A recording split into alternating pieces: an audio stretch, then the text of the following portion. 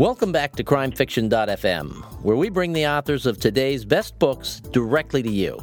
I'm your host, Stephen Campbell, and I'm here with Eliot Parker, the author of a gripping new police thriller series featuring Ronan McCullough.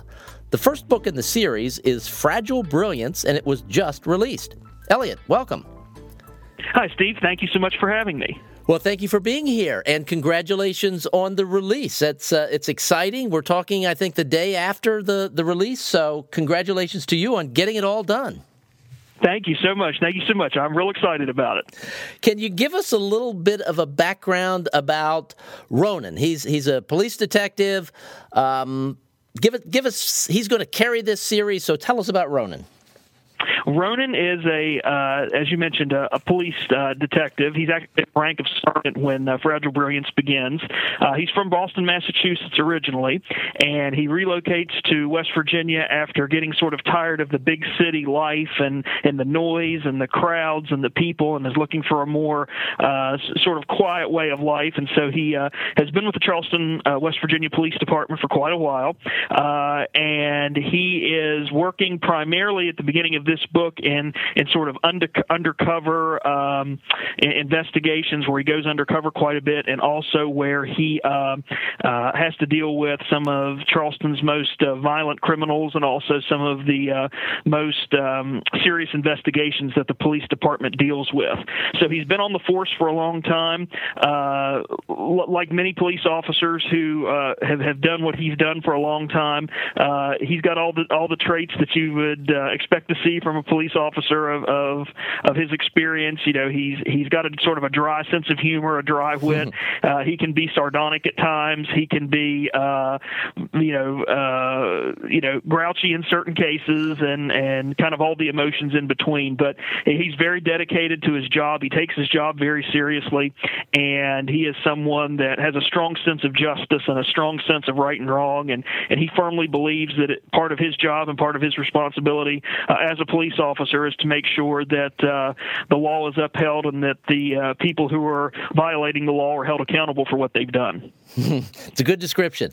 And you mentioned that he had a number of the traits, or several traits that we would expect in a book like this, but a lot of times police detectives or police officers, long-term police officers, are not in good relationships. They're not in loving, committed relationships. We see more trouble for most of these police officers than anything else, but that's not the case with Ronan.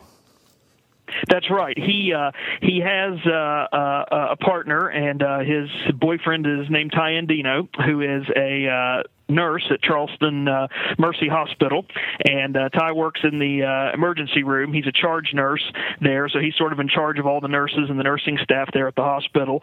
And he and Ronan actually met on a situation where Ronan had been investigating a crime with his police partner, Eric Bonamico, and Ronan's injured in that attack, and he's brought into the emergency room for treatment, and Ty is actually the nurse that takes charge of his treatment when he first arrives at the hospital. And so from that point forward, they develop a relationship, and Ronan kind of,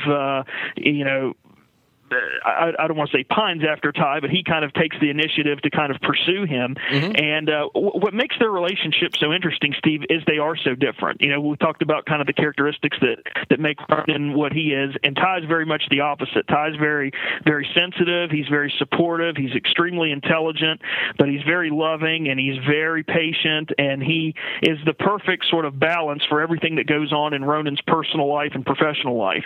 So they make a very good complement for each other, but because they are so different. But there's no doubt that Ty loves Ronan. He puts up with Ronan's obsessions and his peculiarities and his idiosyncrasies, and loves him all the same. Now Ronan does have an adversarial relationship with his sister Melissa. Right, and that's one of the fun things about the book. It brings a lot, a lot of color to the story. I mean, there are a couple things that are going on here. The setting, which is in Charleston, West Virginia, perhaps not the most tolerant city in the world, and the sister. So both of those add a great deal of color to the book. Well, thank you very much. Yeah, I appreciate that. Yeah, Melissa is really, she and Ronan haven't gotten along for a long time. They've had some troubles going back, all the way to their childhood and to growing up there in Boston. And Melissa has some skeletons in her own closet that readers find out in the book. But one of the main problems is that she lives now in Florida, and she lives with a man named Bruce Copeland, and they have a son, although not together. And Melissa's son is named Nick, and Nick was a son born out of wedlock when Melissa was having had a one-night stand during her rebellious stage growing up, and so this Bruce Copeland character has sort of adopted both of them. And then what ends up happening is they get into an argument. Nick and Bruce and his mother Melissa get into an argument. Nick hasn't been happy for quite some time. Bruce doesn't think a lot of Nick, and sort of puts himself and his interests first. And so Nick gets frustrated and he runs away. And the only living relative he has left is Ronan. And so one of the great scenes in the story is Ronan, and after Ronan recovers from the attack that he suffers at the beginning of the book, he's trying to recover, and all of a sudden Ty goes to the front door, opens the door, and there's this teenager standing there that he doesn't know anything about and has never met before. So a lot of what goes on in the book is Melissa trying to convince Nick to come back with her to Florida because that's where he belongs.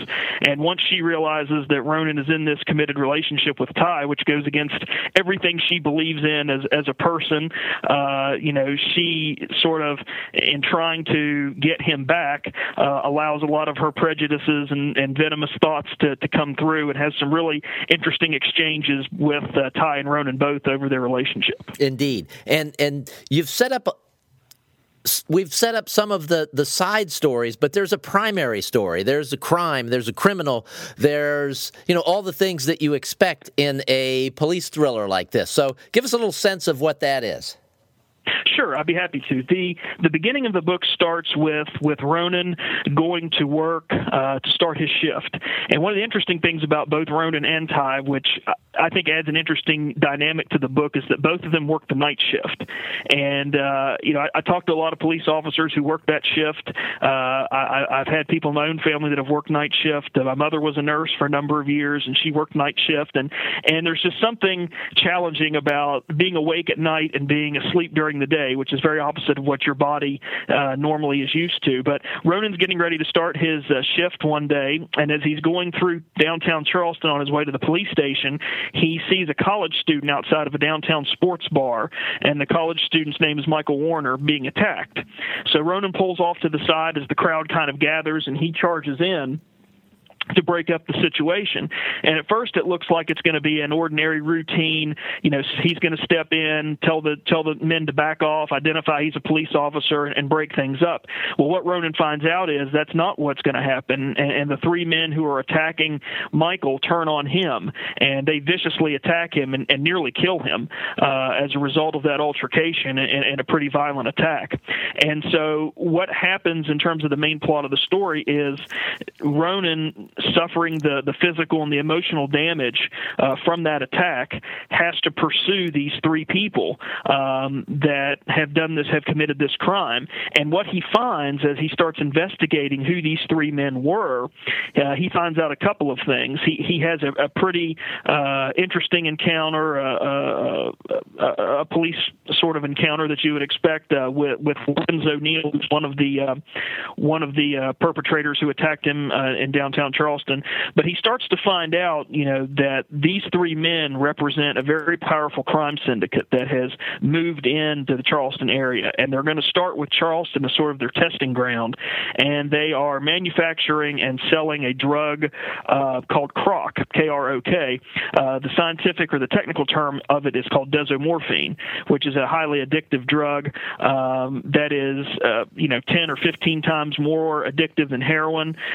People, when they get on it, they can't get off of it. It's extremely expensive, and they start using those criminals, the syndicate does, as using Charleston as the test ground, and then they're going to see how the drug spreads, and then they're going to use Charleston's proximity to other major metropolitan areas like Pittsburgh, North Carolina, Charlotte, Columbus, and some other areas to sort of spread their drug and spread this in order to continue to reap a lot of money. But Ronan tries to track down these three men, and he learns just how involved and how this situation is really spiraling out of control, and that this drug syndicate is going to threaten the very core of the city and all the laws and norms that have been established there.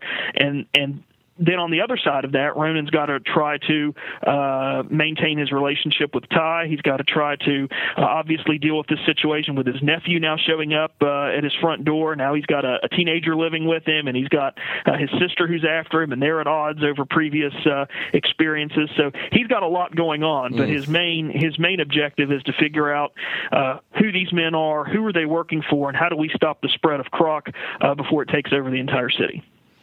That's well done. You're good at this.